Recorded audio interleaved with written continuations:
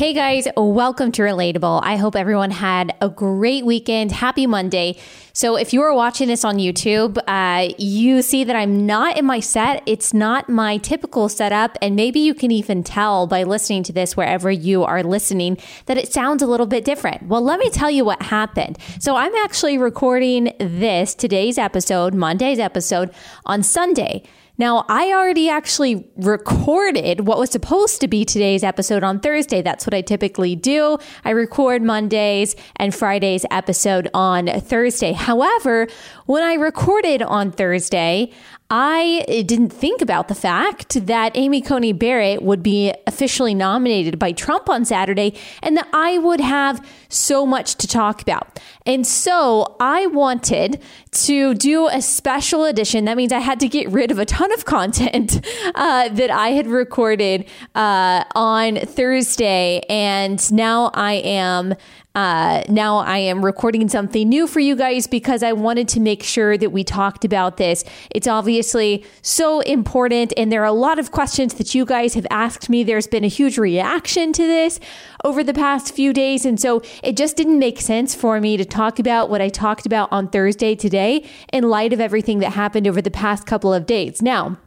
at the end of this, I am still going to show you the awesome conversation that I had with chairwoman of the RNC, Ronna McDaniel. And I really want you to listen to that at the end of this episode. That was recorded on Thursday. But before we get into all of that, I do want to talk to you guys about Amy Coney Barrett, the judge that has just been nominated by President Trump to become the next Supreme Court justice, taking what was RBG's seat. So let's talk about who she was, both personally and professionally. We'll talk about the media / left-wing reaction to all of it.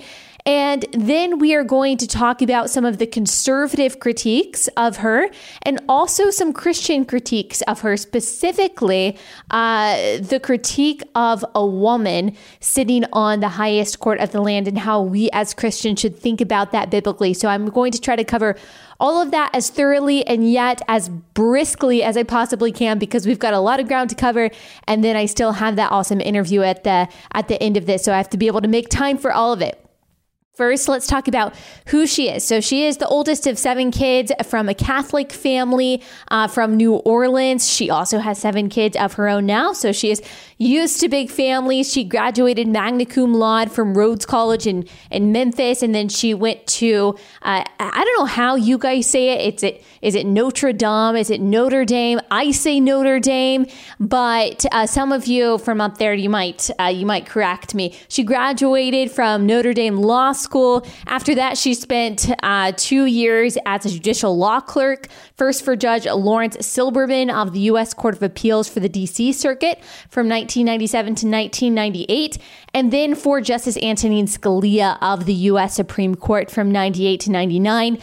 You guys know who Justice Antonin Scalia is. He is the very conservative textualist Supreme Court justice, helped decide a lot of very important cases. He passed away unexpectedly in 2016. And then we had that whole saga with President Obama nominating Merrick Garland and the Republican-controlled Senate saying, no, we're not even going to entertain that because, look, there's precedent for this, which there is. There's a lot of historical precedent, more than there is going the other direction, of the opposite party in the Senate refusing to confirm the nominee of the opposite party's president right before an election. So that's what Mitch McConnell decided to do. Now that it's 2020, same party in the White House, same party in the Senate, they're saying, yeah, of course, we're going to vote to confirm this nominee. It's really just politics. The Republicans want a Republican nominee on the Supreme Court. They didn't want a Democratic nominee on the Supreme Court. It would be the same way the other way.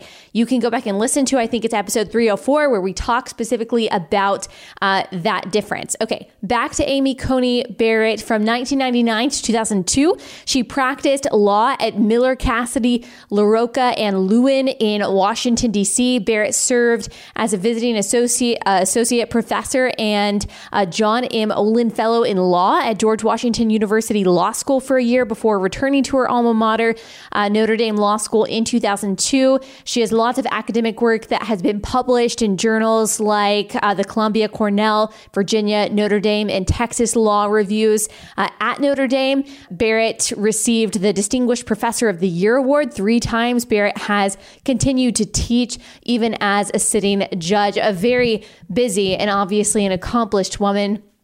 On May 8th, 2017, President Donald Trump nominated Barrett to the United States Court of Appeals for the 7th Circuit. Like I said, she has 7 children. 2 of these are adopted from Haiti, 5 biological. Her youngest son has Down syndrome. She is married to an attorney and has been married to him, I think she said on Saturday, for 21 years. Now let's talk about her judicial philosophy a little bit. She is considered an originalist. So what that means is an originalist interprets the Constitution based on what writers originally meant. Now, some of you out there, maybe some conservatives that have a problem with Amy Coney Barrett and some of the decisions that she's helped make, might have a critique of that description of her, and I will get to that in just a little bit. But just to explain a little bit more the difference between an originalist, which is almost always who the Republicans want to nominate versus who Democrats want to nominate. We talked about this again, I think it was episode 304. Left-wing judges interpret the Constitution based not on what the founders originally intended, but based on what they would like it to mean today. And I don't think that that is an unfair characterization. I'm not trying to say that all left-wing judges are flippant or that they don't care at all about the Constitution or they don't care at all about the law, but they don't care about the intent of the law or what the law is actually meant to mean. They care much more about how they can reinterpret and apply the law according to the current dogma of their ideology. So, for example, even though abortion is never mentioned in the Constitution, not even alluded to in the Constitution, and the framers would have never meant for the 14th Amendment to include the right to kill the baby inside your womb, the justices found a way to include it. Now, not all of those justices were these far left-wing radicals. Some of it had to do with the ignorance of the fact that a baby inside the womb is indeed a baby. There was some technology and science lacking there that they just didn't know how early a baby can feel pain. Of course, we know from just a moral, scientific, biblical perspective that life is life at conception, whether or not the baby feels pain, which they do as early as 16 weeks at least. A baby is a baby from the earliest stages. A human is a human from the point of conception. They were not operating through that lens, but there probably was some ignorance there, some scientific ignorance on how soon a baby feels real pain. But also it did have to do with their judicial philosophy that you can kind of insert and create rights where they don't actually exist, where you want them to exist in the Constitution. So the Constitution really, according to that philosophy, is just kind of something that it's a formality. You have to appeal to it. That's what you vowed to do when you took your place on the Supreme Court. But left-wing justices don't actually care what the Constitution was intended to do or what the framers actually wanted. Textualist, originalist interpreters of the Constitution like Justice Scalia or Justice Thomas or Amy Coney Barrett, they do care about the intention and what the law is actually meant to mean. She does believe that some cases, she wrote about this, I think it was 2013, should have what she calls super precedents, which means that the court should never consider overturning them. She included particular cases in this argument like Brown v. Board of Education, which ruled that separate but equal is unconstitutional in public schools. Mapp v. Ohio, which ruled that any evidence obtained by state and local authorities that violated the Fourth Amendment, which protects us against unreasonable searches and seizures, could not be used in court. Now, she did not include on this list of super precedents Roe v. Wade, the landmark abortion case, because she said it is not widely agreed upon on enough by the courts nor the people to just take it off the court's agenda entirely and to say, okay, there's never any possibility of overturning this.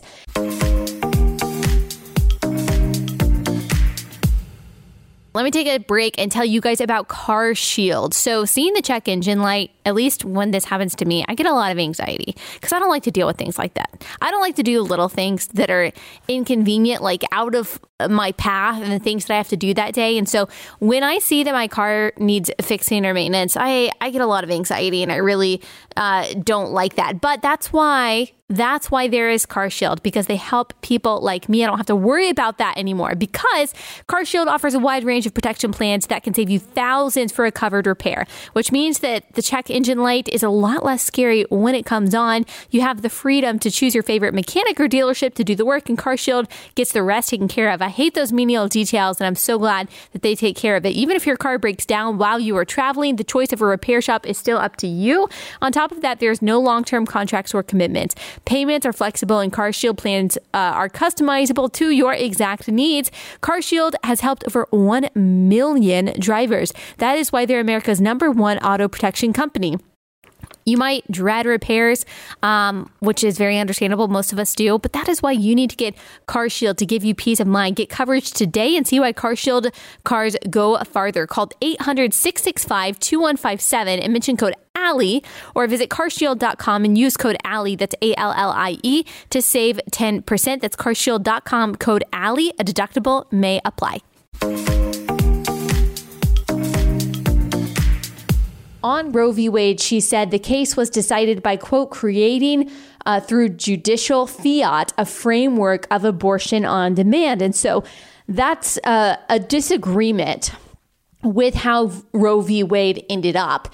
She's right about that. Whether or not you think that women should have the right to choose, the reason why Roe is contentious goes really far beyond that. The question is it constitutional? Was the case decided constitutionally? Again, left-wingers just having a different worldview, having a different view of the government, doesn't really care whether or not the Constitution actually does grant the right or recognizes the right to abortion.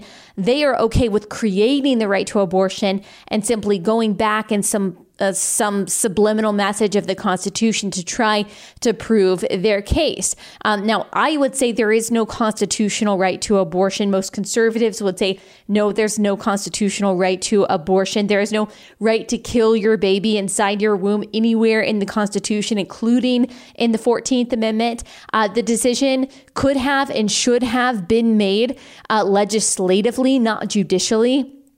And for the millionth time, overturning Roe v. Wade, which is very unlikely to happen. That's something the ACB, that's the acronym I'm using for Amy Coney Barrett, she said that herself, that it's very unlikely for that to actually happen. But even if it did happen, it doesn't outlaw abortion. It allows states to decide. And the vast majority of states, of course, we pro-lifers don't like this, but the vast majority of states are going to keep abortion in place. And actually, the fact that this became part of the judicial process rather than just a part of the democratic process actually probably stopped the liberalization of abortion law from happening. And that is something that RGB said herself, something that a lot of pro-choice, pro-abortion activists don't seem to understand. So ACB also, this is another thing that you're going to hear from Democrats, particularly from Kamala Harris and Joe Biden, that with ACB on the Supreme Court, we're not going to have health care anymore, and that people with pre-existing conditions will no longer be able to be covered by insurance. And the reason why they're saying that is because ACB disagreed publicly with Justice Roberts' defense of the Obamacare mandate. In the case National Federation of Independent Business versus Sebelius, the mandate said you have to have health care or else you will be fined for it. Most of you guys know what the Obamacare mandate is. People are really fear-mongering about this, though, trying to say that she's going to take your health insurance away, especially if you have a pre-existing condition. But let's try to understand this a little bit. Justice Roberts and SCOTUS, the majority anyway, in that case, recarried characterized the mandate as a tax, which the conservative justices and ACB both said that is not an actual interpretation of the law, but actually a rewriting of the law to be something that it was never meant to be, that it never claimed to be. Justices Kennedy, Scalia, Thomas, and Alito argued in that case that this unconstitutionally expanded the power of Congress via the Commerce Clause. Remember this, Obamacare is radical in a lot of ways. It didn't just provide people with health care, it actually forced people onto healthcare and it raised premiums. So a lot of people think that Obamacare just saved all of these people and what would we do without it? And it's so cruel to talk about whether or not the mandate is constitutional, but let's just talk about its effectiveness for just a second. This is from an article in the Center for Medicaid and Medicare Services titled, "Thank Obamacare for the Rise in the Uninsured." This is from last year. While Obamacare promised affordable health insurance for every American and even penalized those who refused to buy it, that is that individual mandate, the law did nothing to control underlying costs. The very structure of the law, which imposed billions of dollars in new costly regulations, also led to higher and higher insurance premiums. As a result, when President Trump took office in 2017, average individual market health insurance premiums in states using healthcare.gov had already doubled when compared to 2013. The year before Obamacare's main regulations took effect. Average premiums went up by another 26% by 2018. At the same time, individual market premiums were spiking out of control. Centers for Medicare and Medicaid Services data show a substantial enrollment drop among unsubsidized people on the individual market who do not receive federal premium tax credits. In just 2 years, from 2016 to 2018, unsubsidized enrollment declined by 2.5 million people, a 40% drop. These numbers clearly show Obamacare has created a serious affordability problem on the individual market. And this was all put in motion before President Trump took office. Let's remember that insurers' process for setting rates for 2018 was well underway at the beginning of 2017 when President Trump took office and based on policy set in place under the Obama administration. Simply put, there are too many people without subsidies who cannot afford coverage under Obamacare. So the fact of the matter is that Obamacare wasn't a fix-all, not even close. It made some problems actually worse. And so President Trump in 2019, they decided that they were no longer going to enforce the individual mandate, so you wouldn't be penalized for that. A lot of people, of course, saw this as a good thing, even just constitutionally. People said, oh, that's an attack on healthcare somehow. And people have said that President Trump is taking away coverage for pre-existing conditions, but President Trump actually just signed an executive order to protect pre-existing conditions. Republicans realize that coverage for pre-existing conditions is very popular among the American people. And so they have vowed to protect that. Democrats really want to use this to scare you away from ACB, to scare you away from Trump, and to scare you away from Republicans. But a lot of it is just fear-mongering and propaganda. Now, I'm going to do a whole election episode. Mondays are supposed to be election episodes. Today it's a little bit different. We've been doing several of them in the past. We'll continue next week. I'll do a healthcare one soon to break down how the right and the left view healthcare coverage and what possible solutions there could be. Now, it's not just Democrats who have a problem with some of her decisions. Of course, they are not going to agree with her interpretation of the Constitution because they're not textualists, they're not originalists, and they want an activist like RGB. RGB, in my opinion, was wrong on most things, not everything, but on most things constitutionally. She, like I said, would just insert whatever the current dogma was of the leftist ideology of the Democratic Party into subliminal messages in the Constitution in order to make her case. And I just don't agree with that. And people who say that she was holding our democracy in place, how? There's just no way. Now, you can agree with her. We can respect her as a person. We can respect her career. And we can say she did a lot in some ways, while also disagreeing with her and realize that we don't need to idolize her. We don't need to pretend like she was holding things together. I mean, let me just pause to say, and we talked about this again, I think it was episode 304, that people have lost their minds when it comes to RGB. Like some people, not everyone, but some feminists on the left are really, really losing it. I saw this Huffington Post article that said that this woman said, RGB's death encouraged me to join a satanic cult or the Church of Satan or whatever. Okay. What? Like, I'm thinking there was probably something brewing in your heart before RGB died. I hope so anyway, for something to push you literally into hell. That's really interesting. I got a lot of messages from you guys when I was posting about this last week saying that you have friends, there are people that you know that literally are on antidepressants because of RGB's death. I talked to someone who said that her friend was on the brink of tears talking about it. And as we discussed, this is not just about, right versus left, different perspectives on this election. That's a divergence of worldview. The reason why you did not see a single conservative act that way when Justice Scalia died, and why you will not see us act that way if President Trump loses, or if somehow Amy Coney Barrett is not confirmed, is because we don't see the government as our savior. Most conservatives, because of our worldview, because we see the government as instituted by God, as under the authority of God, we do not see them as our savior. We don't idolize them. Like, I'm not going to cry if one of the justices dies. It'll be really sad. I was sad when Scalia died. Definitely honorable person and an amazing justice. But did I think, oh my gosh, our democracy is going to crumble and I'm going to lose my mind if Obama gets his way and confirms Merrick Garland? No, I don't know a single conservative who thought that. So a divergence of worldviews, and it's very troubling. I just want you to know, feminists, if you're freaking out about RGB, you don't have to live that way.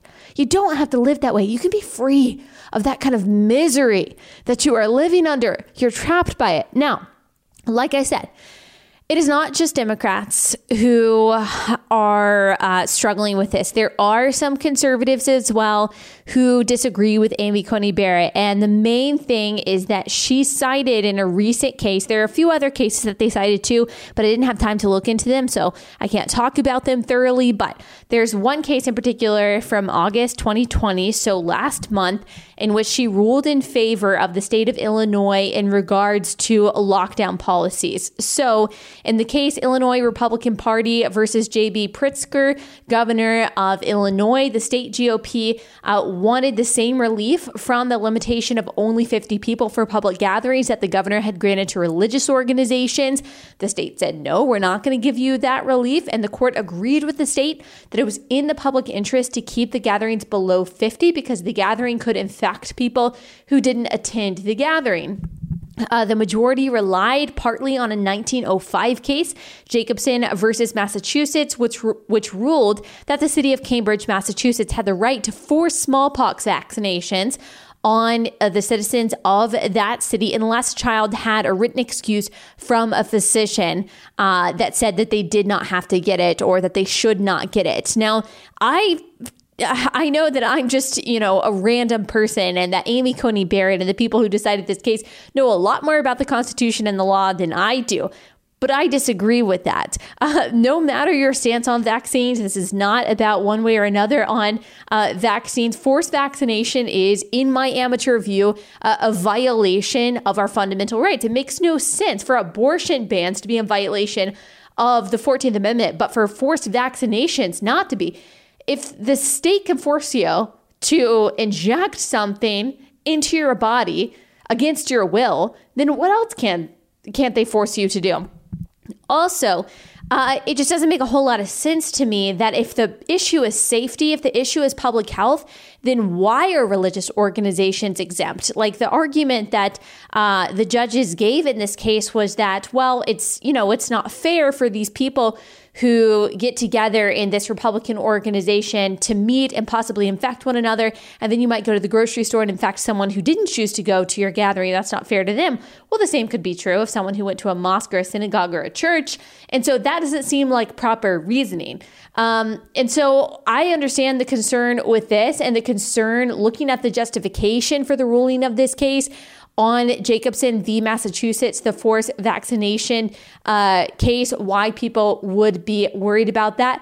That's the thing with conservative justices. We Republicans, as I've said before, we're going to be disappointed with some of the decisions that justices and judges make because they're not activists. Unlike the left-wing judges, they are activists. They almost always, 99% of the time, agree with leftist activists and Democrats. They're never disappointed with their judges and justices because they rule according to ideology. Conservative justices and judges rule according to the law and the Constitution. And according to the law and the Constitution means that there is going to be disagreement between people who are looking at the law and the Constitution. That we're not judging by ideology, we are judging by what the law says, and that means there's going to be disagreement. So no judge is going to agree with us on everything. That's just the fact of the matter.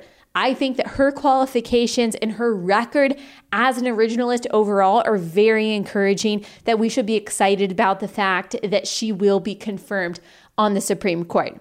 Now, more leftist concerns about this that are not about policy, because even if I disagree with Kamala Harris and Joe Biden and other Democrats saying that, oh, she's going to overturn Roe v. Wade and she's going to take your health care away, at least there's some substance to those arguments. Like, you're making it about her positions, you're making it about her decisions, and not about the two things that other Democrats have decided to go after, her faith and her family. Like, let me tell you what a terrible strategy that is if you are trying to win suburban moms, in particular suburban Christian moms. Listen to some of the stuff. That these are not just random trolls. You can find any random troll saying something on the left or the right that is ridiculous, that doesn't typify most people or even a good portion of people on that side. But we're talking about activists, like well-known people with large followings saying the following stuff.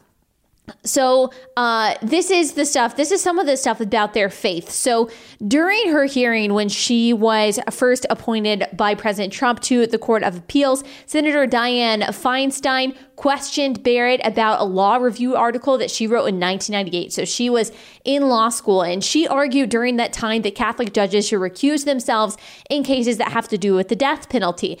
Now, Barrett said, look, I was in law school and I was in a junior position there. I was just kind of doing my job, and I have had to rule in a lot of death penalty cases since then. So she didn't say, I don't believe that anymore. But what it sounded like in her answer is that I evolved in that. So she has ruled on a lot of death penalty cases, and it doesn't seem like she believes that Catholics should actually recuse themselves. She said this, quote, my personal church affiliation or my religious belief would not bear on the discharge of my duties as a judge, and it is never appropriate for a judge to impose that judge's personal convictions, whether they arise from faith or anywhere else, on the law. Barrett emphasized that the article was written in her third year in law school and that she was very much the junior partner in our collaboration.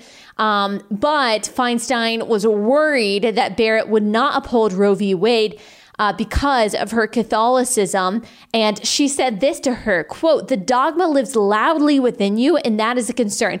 That is nothing other than religious bigotry. And by the way, that's a constitutional violation. You are not allowed to issue religious tests to people.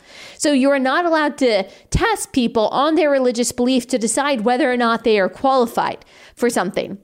Guys, Catholics, evangelical Christians have been making large decisions, have been in power in this country for a very long time. It is only now that the left decided that maybe that's disqualifying. It's them that has changed, not the Christians.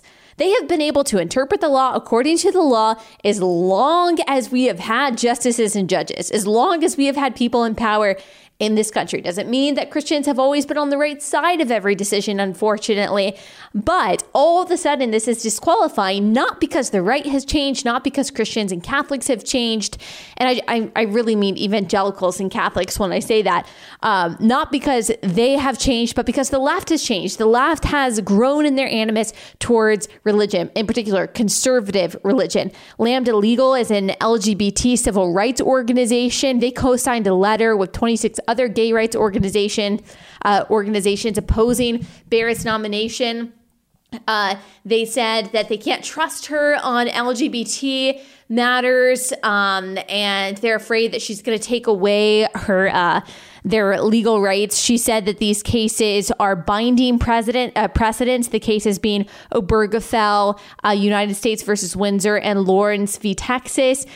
She said that these are binding precedents that she intended to faithfully follow if confirmed. And this was to the appeals court when they were trying to oppose her nomination. And so she said, look, you don't have to worry about that. I am going to abide by the Constitution. I'm going to abide by the law. The left cannot imagine what it's like not to insert your ideology into your interpretation of the law, because that's what they do. They can't understand someone who doesn't do that. This is a tweet by Democratic activist Charlotte Clymer. Amy Coney Barrett basically wants her personal beliefs to control the private lives of other people. She wants the government to tell people who to love and what to do with their bodies. That's her judicial philosophy. That's who Trump is nominating for the Supreme Court. That is wild. There is no basis for that whatsoever. Like, you cannot look at her career. You cannot look at her decisions, her jurisprudence, and say, yep, that's her philosophy. No, again, what the left means is that they're afraid of the Constitution. They have to have someone that inserts their ideology into the interpretation of the law, no matter what the Constitution says, in order for their ideology to actually be codified and in order for it to move forward. And they see the bench, they see SCOTUS as an extension of Congress, an extension of the legislative process, and a way to ram through their ideology without regard whatsoever to what the majority wants, what the democratic process is, or what the Constitution says. And so they have to project their own philosophy onto other people, like Amy Coney Barrett, by saying that, oh yeah, she wants the government to control people's bodies. She wants to tell people what to do with their lives. She has never in her history of being a judge, that has never been true. That's not a true characterization in the slightest. Again, they want an activist who does not care about the law. Susan Hennessy, she is also a liberal journalist. She said Amy Coney Barrett's personal faith is entirely unobjectionable and between her and her creator. She should have ended there, but she doesn't.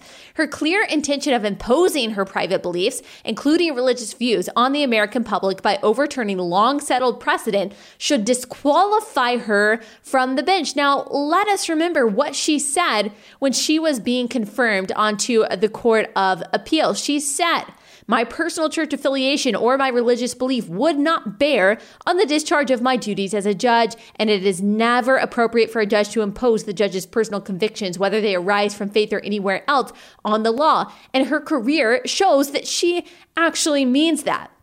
But what we're seeing is anti-Catholic, anti-Christian bigotry here. It is the disbelief from the left that a conservative Christian is not a theocrat. Is not trying to conform everyone, coerce everyone to believe what they believe and to live how they want them to live.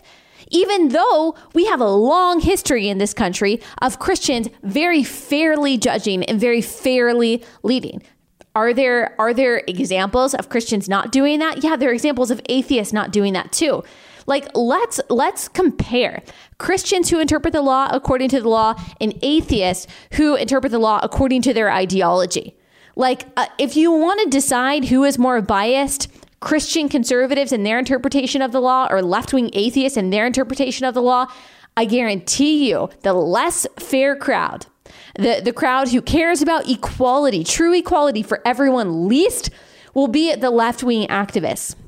Because they are not concerned with the equality of Christians or the equality of people that they consider to be privileged. I'm talking about the far left activists and the people that are talking about that. So what we're seeing in this criticism that Amy Coney Barrett would not be able to be an unbiased judge or justice, even though she has done that for the entirety of her career, is anti-Christian bigotry. Remember when President Trump said that, which I think was an egregious thing to say, that he was afraid that a Mexican Mexican-American judge would not be able to be unbiased in his ruling on immigration. That was a really bad thing to say. And the left freaked out, and rightfully so. They're doing the same thing except for with Christianity and for no reason whatsoever. Here's where I think it goes even lower below the belt. When they start attacking not just her faith, but also her family. So Dana Howell, I think that's how you pronounce her last name. She is a Democratic activist. She has worked as a Hill staffer before. She tweeted this: "I would love to know which adoption agency Amy Coney Barrett and her husband used to adopt the 2 children they brought here from Haiti." So here's a cue. Does the press even investigate details of Barrett's adoptions from Haiti? Some adoptions from Haiti were legit. Many were sketchy. And if press learned they were unethical and maybe illegal adoptions, would they report it or not because it involves her children? Would it matter if her kids were scooped up by ultra-religious Americans, or Americans weren't scrupulous intermediaries and the kids were taken when there was family in Haiti? I don't know. I think it does, but maybe it doesn't. Or shouldn't. And so what she's just casually throwing out there is perhaps Amy Coney Barrett and her husband kidnapped her kids from family in Haiti, from their parents in Haiti. She is suggesting that possibly they illegally took these kids from Haiti. Maybe they weren't even really orphans. Maybe they stole them from their family in Haiti. That is such a brilliant analysis and suggestion to make, that the esteemed judge and lawyer from the United States decided that, you know what, I think that we're just going to do this in a way that's illegal, even though it's possible to go through a legal means of adoption. I think we're just going to steal these kids from their families in Haiti. Yes, definitely. And that has just been swept under the rug for the past 20 or so years that they have had a career. I mean, this is crazy. This is an attempt to attack the legitimacy of their family, the legitimacy of her motherhood of these kids, which, by the way, in a way is weirdly racist, because you have to wonder if they would be asking these questions if their kids were also white. But people are very sensitive nowadays to white parents adopting non-white children. And I think a great example of that is John Lee Brower, who is also a Democratic activist. He has worked for a lot of big name Democrats, according to his Twitter profile. He says this: "As an adoptee, I need to know more about the circumstances of how Amy Coney Barrett came to adopt her children and the treatment of them since. Transracial adoption is fraught with trauma and potential for harm, and everything I see here is deeply concerning." What do you see? The fact that you just don't agree with her politically? The fact that she is a conservative constitutionalist? That's what you don't agree with? That's what you see as troubling? And that is really disturbing to me. There are a few parts of this that are really disturbing. Number one, that this person is implying that white parents who adopt non-white children, that they have a greater potential to harm those children than I guess non-white adoptive parents would. That in and of itself is racist. And I think about all the wonderful people that I know who happen to have white skin, who have adopted kids that don't share their same melanin count, who are wonderful parents, and who spent so much time, money, energy, and resources to rescue a lot of these kids from dangerous and dire circumstances. And there is this entire idea on the left right now that is a white savior complex. And that's actually very damaging and detrimental. Again, this is simply a way to delegitimize adoptive families. And it's racist. That's the bottom line. It is racist. I don't care what you call it, white savior complex or not. When a parent of any skin color decides they are going to dedicate time, energy, and resources into rescuing a kid from an otherwise completely destitute situation, whether it's in America or abroad, they should absolutely be applauded for that. Now, I'm not saying there were no sketchy adoptions or that there aren't some parents who decided to adopt because it made them feel better about themselves and maybe they didn't love their child. But that is an exception, a very rare exception to the rule. The parents who adopt kids don't spend everything they have to go rescue those kids just for clout. I mean, that takes a lot for parents of any skin color to go to another country or even to adopt here children that have been abandoned or their parents are just unable to care for them. And so I see this as an attack not just on family, but specifically on adoption. And I said on Twitter, and I'll reiterate this, it is a spiritual attack much more than it's a political attack. People who hate God will always attack that which represents the gospel. And there are 3 earthly depictions, wonderful earthly depictions of the the gospel. One of them is marriage. We know that the church is the bride of Christ. Another one is having biological children. We become children of God when we are saved through Christ. And another one is adoption. We know that Gentiles have been adopted by God through Christ to be a part of his family. So these are all earthly depictions of the gospel. So we cannot be surprised when people who hate God attack them and try to delegitimize these institutions, in particular adoption. And so that's what's happening right here. It's not just a political attack, which it is. And it's low. It is as low as you can possibly get. Questioning the legitimacy of someone's motherhood because they have kids with a different skin color as them, or questioning the legitimacy of someone's family. But it is also it is a spiritual attack. It is not just political. It is certainly not just about her nomination. It is much deeper than that for a lot of people.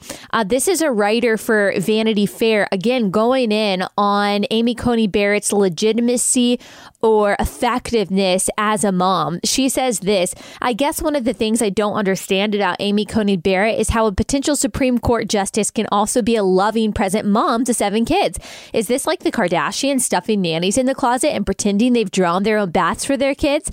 And if there aren't enough hours in the day for her to work and mother these kids, when she portrays herself as a home-centered Catholic who puts her family over her career, isn't she telling a lie? So who's the patriarchy now? I mean, this is the argument that left-wing feminists have been saying that conservative patriarchs have been using to limit women. And now they're saying, oh, is it really possible for you to have an illustrious career and be a good mom? Can't you only do one or the other? And I'm a little bit confused because I thought it was feminists all this time who said, no, you can have it all. You don't have to choose. But what I'm realizing is that the real lie that a lot of feminists believe is that you have to give up your faith. You have to give up your family. You have to give up marriage in order to be accomplished in your career, and career fulfillment. Self-fulfillment is the real form of happiness that you should be looking for, certainly not self-sacrifice. And so a lot of these left-wing feminists did decide that they were going to sacrifice marriage, that they were going to sacrifice having kids for the sake of a successful career. And unfortunately, a lot of them made those sacrifices to only have a mediocre career. And so it has to be very difficult for them to watch someone like Amy Coney Barrett have this illustrious career, have 7 children, 2 adopted children, 1 special needs child, seems to have a very lovely family and a lovely, loving, cohesive home and good marriage from everything we can see. It's got to be difficult for them to see that they have imbibed these lies that landed them in the spot of misery that they're in because they made sacrifices that they should not have made because they bought into feminist manipulation. So I think a lot of this is personal for feminists when it comes to Amy Coney Barrett. I think a lot of it is projection of their resentment and their own misery. Ibram X. Kendi said, this is back to adoption, some white colonizers adopted, in quotes, black children. They, quote, civilized these, quote, savage children in the, quote, superior ways of white people while using them as props in their lifelong pictures of denial, while cutting the biological parents of these children out of the picture of humanity. And so once again, we find these baseless accusations of Amy Coney Barrett and her husband, at least implicitly here, that they are white colonizers who actually adopted because they're racist. Again, trying to delegitimize her adoptive family. I mean, that is a kind of slander and a kind of character assassination that I honestly thought was beyond most people. But avid racists like Ibram X. Kendi, who wrote the book How to Be an Anti-Racist, just don't see that. And this is critical race theory, guys. This is the idea that guilt and innocence is ascribed to you according to your skin color, not according to what you've done. So it really doesn't matter how many kids you have adopted. Because you're white, you are suspect in all of your motives, even if you do do something kind and extend generosity and charity towards people who don't share your same skin color, it can't be because you're altruistic or because you're filled with the Holy Spirit and you are compelled to generosity by the love of Christ. It has to be because you have a white savior complex and you're doing something out of selfishness. So this is why critical race theory and the mentality of critical race theory that Ibram X. Kendi holds is always going to lead to division. It's always going to lead to resentment and hate because you are constantly thinking the worst of people who look differently than you. Rather than judging people by the content of their character or their actions or their words, their attitudes, which of course is what MLK Jr. wanted us to do and believed that we should do, we are now saying that people are suspect and their motives are suspect. Just based on their skin color. Critical race theory will never bring reconciliation. It will always bring division. It will always bring hate. It will always bring malice. Ibram X. Kendi is the champion of this by way of liberation theology, which is basically critical race theory Christianized in some sense. Joy Reid, in trying to slam Amy Coney Barrett's faith, says, turns out Republicans do have a platform, The Handmaid's Tale. I'm very confused by this accusation, by the way, that President Trump, that Mike Pence, that Justice Kavanaugh, they're ushering in The Handmaid's Tale. I just wonder how many of these people have seen The Handmaid's Tale or read The Handmaid's Tale and what parallels you are seeing here. Because, guys, you said The Handmaid's Tale was going to be ushered in when President Trump was elected. 4 years later, you got all your rights and then some. And you said that we were going to be in The Handmaid's Tale when Kavanaugh became the Supreme Court justice. Well, 2 years later, I think we're all good. And now you're saying that Amy Coney Barrett, this very accomplished woman who has had a full-time career and has raised 7 children, that this is the woman that's going to usher in The Handmaid's Tale. I saw a really good tweet, and I'm paraphrasing because I don't have it in front of me. And it said, my favorite part of The Handmaid's Tale is when the main character packs her 7 children into her minivan to go to her Supreme Court nomination. And that's such a good point. It just shows the absurdity of all the fear mongering out there of people who are saying that Amy Coney Barrett, of all people, is going to take women backwards simply because she's a constitutionalist. Like, that is what they're scared of. And they're also freaking out that maybe it might be harder one day for them to kill babies. Like, that's what this is about. If you don't see that this is a spiritual battle in so many ways, I don't know what to tell you. You might remember from a couple weeks ago, the episode I did on this whole thing after RBG died. Beth Reinhardt of Washington Post tweeted this: potential Trump SCOTUS nominee Amy Coney Barrett wrote influential decision making it easier for students accused of sexual assault to challenge universities' handling of their cases. And so this, again, they think is part of The Handmaid's Tale. This is evil and wicked and against women. This just goes to show how much the left really hates due process, and they really don't care about actual justice, because actual justice actually deals fairly with the accused as well as the accuser. Believe all women is not justice. That's ignorance. Like, that is bias. The Bible is very clear, which, whether you like it or not, is the source of our inspiration for due process. Says that we have to treat the accused fairly. Like, he is entitled to due process, and the accuser has to bring forth witnesses. And the Bible also says you shall not be partial to the poor or to the great. The Bible is very clear that God's definition of justice is impartial. So we don't just believe accusers simply because they're accusers or simply because they are women. Everyone is entitled to due process. I, for one, am very comforted by the fact that we have a potential justice who cares about due process. Yes, we should listen to accusers, but when it comes to accusing people in a court of law, everyone is entitled to due process. And that includes people who are accused of assault, sexual assault, or any crime, of course. And so I just think it's interesting, the kind of criticism that is being leveled against her, in particular when it comes to her faith and when it comes to her family. What it's revealing is that the left actually believes in the gendered stereotypes that they have been saying that they are bucking against.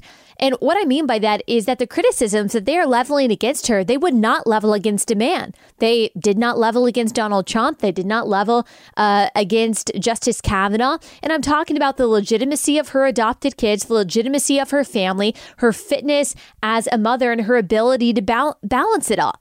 And so they are actually affirming that they understand that there is a different role for women in society, a different role for mothers than there is for men and for fathers. They are actually recognizing and emphasizing that men and women are different. They show that by the particular attacks that they are leveling against them. They're not so much questioning her competence. They are certainly not going to try to accuse her of sexual assault because they realize that women are different, that she has different vulnerabilities, different weak points. And that happens to be faith, and that happens to be her motherhood. And so that is what they are going after. And in so doing, they are revealing that they recognize there is a vast difference between men and women. And a lot of people on the right are saying that, hey, these are double standards. They're not accusing her in the same way that they accuse Kavanaugh or anyone else. These are different kinds of attacks. And that's unfair. It is unfair. But we also know, in particular as Christians, that yes, there's a double standard. Because men and women in society do have different roles. They do complement each other with different strengths and with different weaknesses. There are different expectations for women. There are different expectations for mothers. There are different responsibilities in the home that women have than men have. And those strengths and those responsibilities and roles are meant to complement each other. They're not supposed to be the same. And so I don't think as Christian conservatives, we should necessarily be concerned by the double standards and the different kinds of attacks that the left are leveling against her. Again, I think that we should be saying, finally, they're admitting that there's a difference between men and women, and that they play a different role in society, and fathers and mothers play a different role, which I think leads us into the conversation about some of the criticisms and concerns that I have seen evangelical Christians and Christian conservatives articulate about her nomination. So the question is, should women, according to the Bible, not according to the Constitution, according to the Bible, be in power? And that's not questioning whether or not we should make it illegal for women to be in power. I think some Christians are just asking, should I personally support this person when she is a wife and a mom? And from their perspective, she actually should be spending all of her time at home, and she shouldn't have all of this civic influence, and she shouldn't be leading. That is the concern of a lot of conservative Christians. I wouldn't even say a lot. I would say some conservative Christians that I have seen. So as Christians, we understand that a woman's role, according to the Bible, primarily is to take care of children and the home. That does not exclude her ability to work. That doesn't exclude her entrepreneurial endeavors entirely. That doesn't mean that she is not allowed to have civic influence, though. That doesn't exclude other areas of her life. But we do know, according to Titus 2:5 and Proverbs 31, that a wife and a mom's life and priorities are to be centered on taking care of her family. Again, we don't believe that means, or at least I don't believe that means that a mom cannot work at all in any way ever.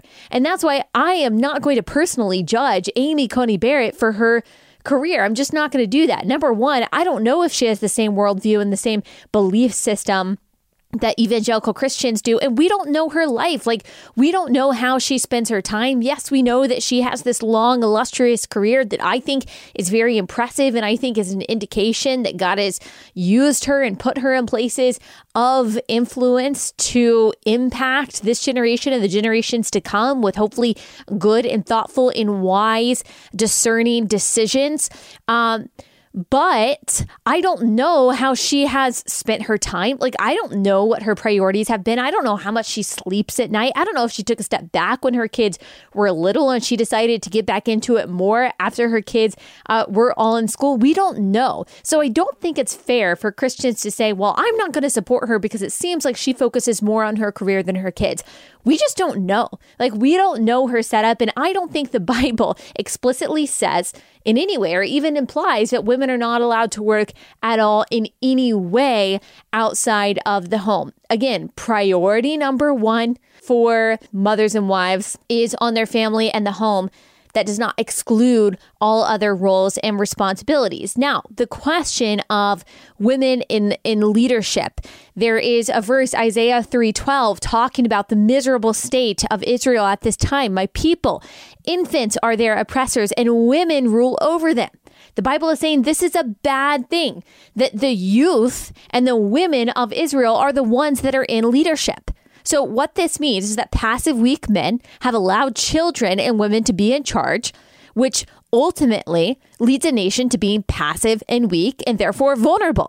That does not mean that women are never meant to have civic influence, though. There are obviously examples in the Bible where God puts women in positions of leadership, and they lead in a way that the men at the time, God believed, could not. And so he, in his sovereignty and in his specificity and according to his perfect purpose, many times not just put wicked women like Jezebel in power, but put good and wise and godly women in positions of influence. Yes, it is true that men and women are different, and men are naturally inclined to provide and to protect and to lead. And I do not think a nation that has all women leaders is in a good spot. I think that makes us very vulnerable. I think that makes us very weak. Society needs strong men. We need strong leaders. We need strong male decision makers. I simply don't see, according to the Bible, though, and even according to Isaiah 3:12, that excludes women from having any civic influence whatsoever. We do know that there is a role for women in the family. We know that there is a role for women in the church that excludes them from preaching and teaching, exercising authority over men.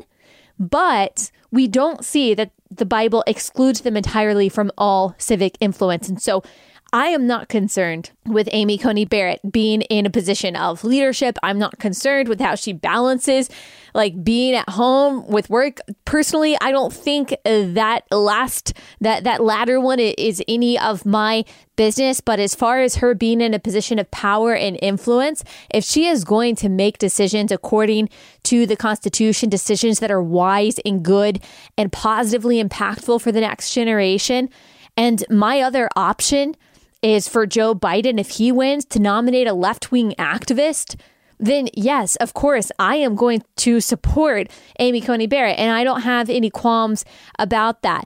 And so I did want to just point that out. And also, Romans 13 is very clear that governments are instituted by God. The authority they have is from God. And so if we have a female leader in any way, that does not delegitimize their authority and render our responsibility to submit to them moot. We are still responsible for that submission to all government authorities as long as it does not cause us to sin, according to Romans 13. So I did just want to talk about that because I know that there were some, conservative Christians that were concerned about this, but that is all I have. And now, without further ado, here is my interview with Chairwoman Ronna McDaniel. Chairwoman, thank you so much for joining me. Thanks for having me. I'm so excited to be with you. Yes, I am sure that you are busier than ever. Can you tell me just a little bit about what's going on in the RNC about 40 days out from the election? Yeah, 40 days out. We're in the home stretch. I've been traveling all over the country. I think I've been in 4 or 5 states in the past couple of days. It kind of is a blur, but so is the Trump family. So is the vice president. You see the president's on the road, and we're just making sure we're taking the case to every American as to why President Trump deserves 4 more years, why we need the Senate, and why we deserve to win back the House. There is a lot of controversy right now going on with the Supreme Court. You've got Democrats saying that, we're going to make sure we're going to pull out all the stops to make sure this doesn't happen. How do you feel that the president and the Republican Party are navigating this kind of crisis?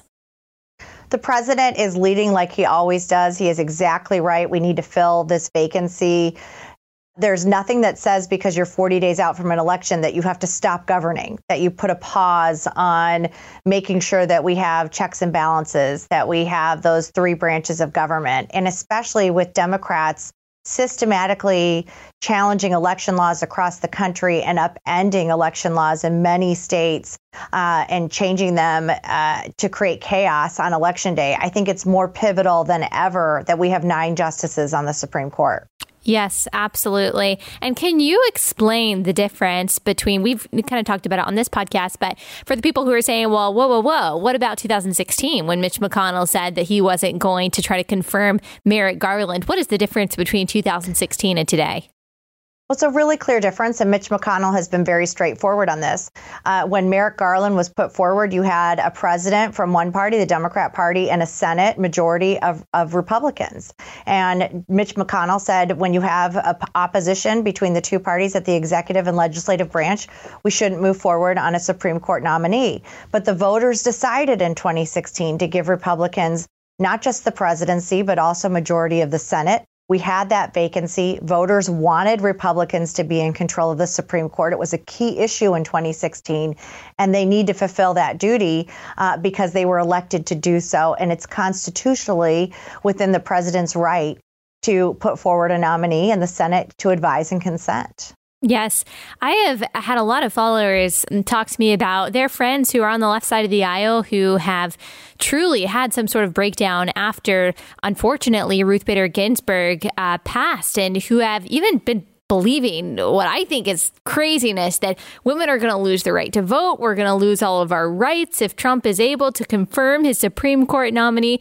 Can you just tell us why that is ridiculous propaganda and why women especially have nothing to be scared of when this SCOTUS pick is confirmed? Women have nothing to be afraid of with this SCOTUS pick.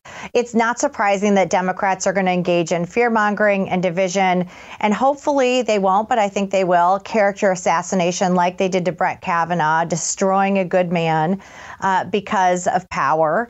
I hope they don't do that to this next nominee. Listen, the court is a judicial body. These are very sound-minded individuals. They have spent years studying the law. They work in cohesion together, and they're always going to put the Constitution first. And what the president is putting at the front and center of his nominee pick is somebody who will adhere to the Constitution and the rule of law and not be an activist judge making law from the bench, which is not their role on the judiciary and that branch of government. I think that's critical. And again, the voters in 2016 knew that there was a Supreme Court vacancy, and they chose Republicans to fill it.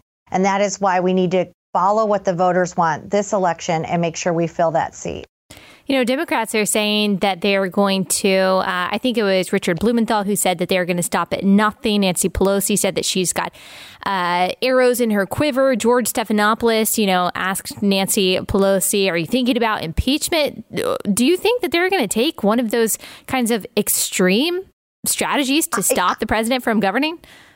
I don't think the Democrats will stop at anything. I mean, literally since President Trump's been in office, they boycotted his inauguration. They've refused to work with him on any level. We've had this phony impeachment. I mean, so many things. Even before he was in office, you saw what the Obama administration did, spying on his campaign. We've never seen anything like this. And Democrats have never accepted the results of the 2016 election. They have never given the president any pathway to any type of bipartisanship. And it's not surprising that Nancy Pelosi is already pulling out the possibility of impeachment for the president doing what the Constitution dictates the president does, which is put forward a Supreme Court nominee. It is ludicrous, but it's also another reason why this election is so important, because if Democrats lose and they are rebuffed for obstruction and resistance and all the terrible things they've done the past 3 years that have divided our country, then they'll have to find a different game plan. And maybe, just maybe, they'll work with Republicans and on behalf of the American people like they're elected to do. There has been a baseless theory, I believe it's baseless, thrown around in the left-wing media and by Democrats saying that Trump is somehow not going to accept the results of the election, that there's going to be some crazy coup. Again, just fear-mongering propaganda. Is there a fear, though, a legitimate fear, of Democrats being unable to, and I'm not, propagating a conspiracy theory about a coup by them or anything. I'm saying, is there any fear that they are not going to accept the legitimate results of the election if and when Trump wins? Well, I mean, the clock's ticking and they still haven't accepted the legitimate results of the 2016 election. So I don't think there's any doubt that they're not going to accept the results when Donald Trump wins in 2020. Hillary Clinton has already told Joe Biden, do not accept the results, do not concede under any circumstances. Those were the words she used. You have seen Democrats systematically try to upend voter integrity laws that ensure election integrity. In states like Michigan, they just passed through the claims court the ability for votes to be counted 14 days after the election. Right. There is a reason there is a finish line. If you don't have a finish line, you can't have a winner. Mm-hmm. And Democrats are trying to get rid of any type of deadline, finish line, end date to an election. Why are they doing that? In these uncertain times, how is this good for our democracy, especially when we know that voting in person is safe? Dr. Fauci has said so. Michigan had a primary in August with 1 million voters voting in person. There was no coronavirus spike. So they are using this pandemic to upend vetted, tried and true election laws and inserting chaos into this election. And the president is absolutely right to point out the concerns that he has about election integrity and getting results on election day. Mm-hmm. I agree with that. And Joe Biden's pitch, though, is that his presidency will be a return to normalcy. His presidency will be a return to, peace and safety and security and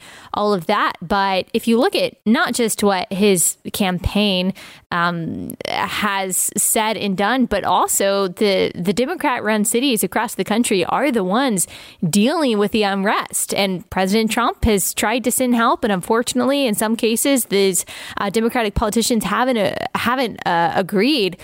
So what is there anything behind the Democrats' pitch that Joe Biden can bring in safety and normalcy when that's just not what we're seeing from the Democratic Party? Joe Biden has spent 47 years saying whatever he thinks the voters want to hear and then getting nothing done in Washington. He is a total bureaucrat. But here are the policies he's putting forward. So don't listen to his empty rhetoric, because they are just words and they are lies when he says this, that there's going to be a return to normalcy and peace. Things that he is espousing: reimagining the police, redirecting funds from the police. He has said he wants to get rid of cash bail, which means police are catching criminals that are doing violent things, and then they have to be immediately released back into the streets. So the police have to use resources again, catching those same criminals. Kamala Harris has bailed out some of these rioters and looters who've done havoc in our cities. So their actions and their policies prove to the American people that they are in lockstep with these Democrat mayors and Democrat governors who are not clamping down on the violence in their cities. And they are not standing with the men and women who are serving our country and serving our communities and protecting us every day, our men and women in blue. So Joe Biden has no business saying that. He likes to say it. He's going and taking cans of beer to police stations and trying to be a good guy, but his policies will make our country less safe. And his statements as well, every time something just happens in a city where there's an accusation of police brutality, his default is to blame the police without looking at the facts of the case, but just to latch on to the mainstream leftist narrative, which simply isn't always true, which I would say actually exacerbates the tensions and stokes the flames of division that are unfortunately causing a lot of the chaos that's happening in the cities around the country. For women in particular, on a personal note, I mean, you are a mom, you're obviously a working mom, and you have real concerns, not just as the chairwoman of the Republican Party, but just as an American, as a mom who cares about the future of the country. Why, from that personal mom perspective, do you think Donald Trump is good for the country? I think this is the most important election of our lifetime. And I say that as a mom. I am worried about the America we will be leaving for our kids. And will that American dream be achievable and attainable? And Joe Biden is taking us down a path to socialism, government control of our health care, of our decisions, of our lives, more taxes, more regulation, everything in the hands of politicians, and really limiting the great opportunity that this country provides for so many. Donald Trump is about freedom. He's about what our founders intended. He has cut taxes, he has cut regulation, and he is for keeping America, America. Joe Biden is not lying when he says he wants to transform this country. He will transform it into something we don't recognize. So that is why I'm on the front lines of our future every day, because I want that for my kids. And this is an election that will determine which path America goes. And I'm hopeful that we go down the path of prosperity and that Donald Trump will continue to lead us on the great American comeback. Well, me too. Me too. How are you guys feeling about the potential for a win on election night, or at least in the days soon after? Well, I'm a party chair, so I have to always feel like I'm running from behind. I'm also a Big Ten football fan. You don't want to sit on a lead, right? That's the worst thing you can do. So I feel great. The energy's great. We've outpaced Democrats in voter registration. The ground game's great. We have the best candidate in the world who's out there working, and the best policies that will deliver for the American people. But that being said, I'm not going to rest. I say to people, you can sleep November 4th. This is the time where all of us need to give everything we have, because feeling good and thinking everything's okay is not enough. We have to fight between now and Election Day to make sure we're preserving the greatest nation on earth. And that means reelecting President Trump, keeping the Senate, and winning back the House. Well, thank you so much for all the work that you are doing, and everyone at the RNC is doing, and everyone in the campaign in general. I know that you guys are working really hard. Y'all have been up against a lot for the past few years, and you will be over the next few weeks. I keep telling people to brace themselves if you're not already. It's a crazy time, but I'm hopeful and optimistic as well. So thank you again, and thank you for taking the time to talk to me. Thanks for having me. Appreciate it.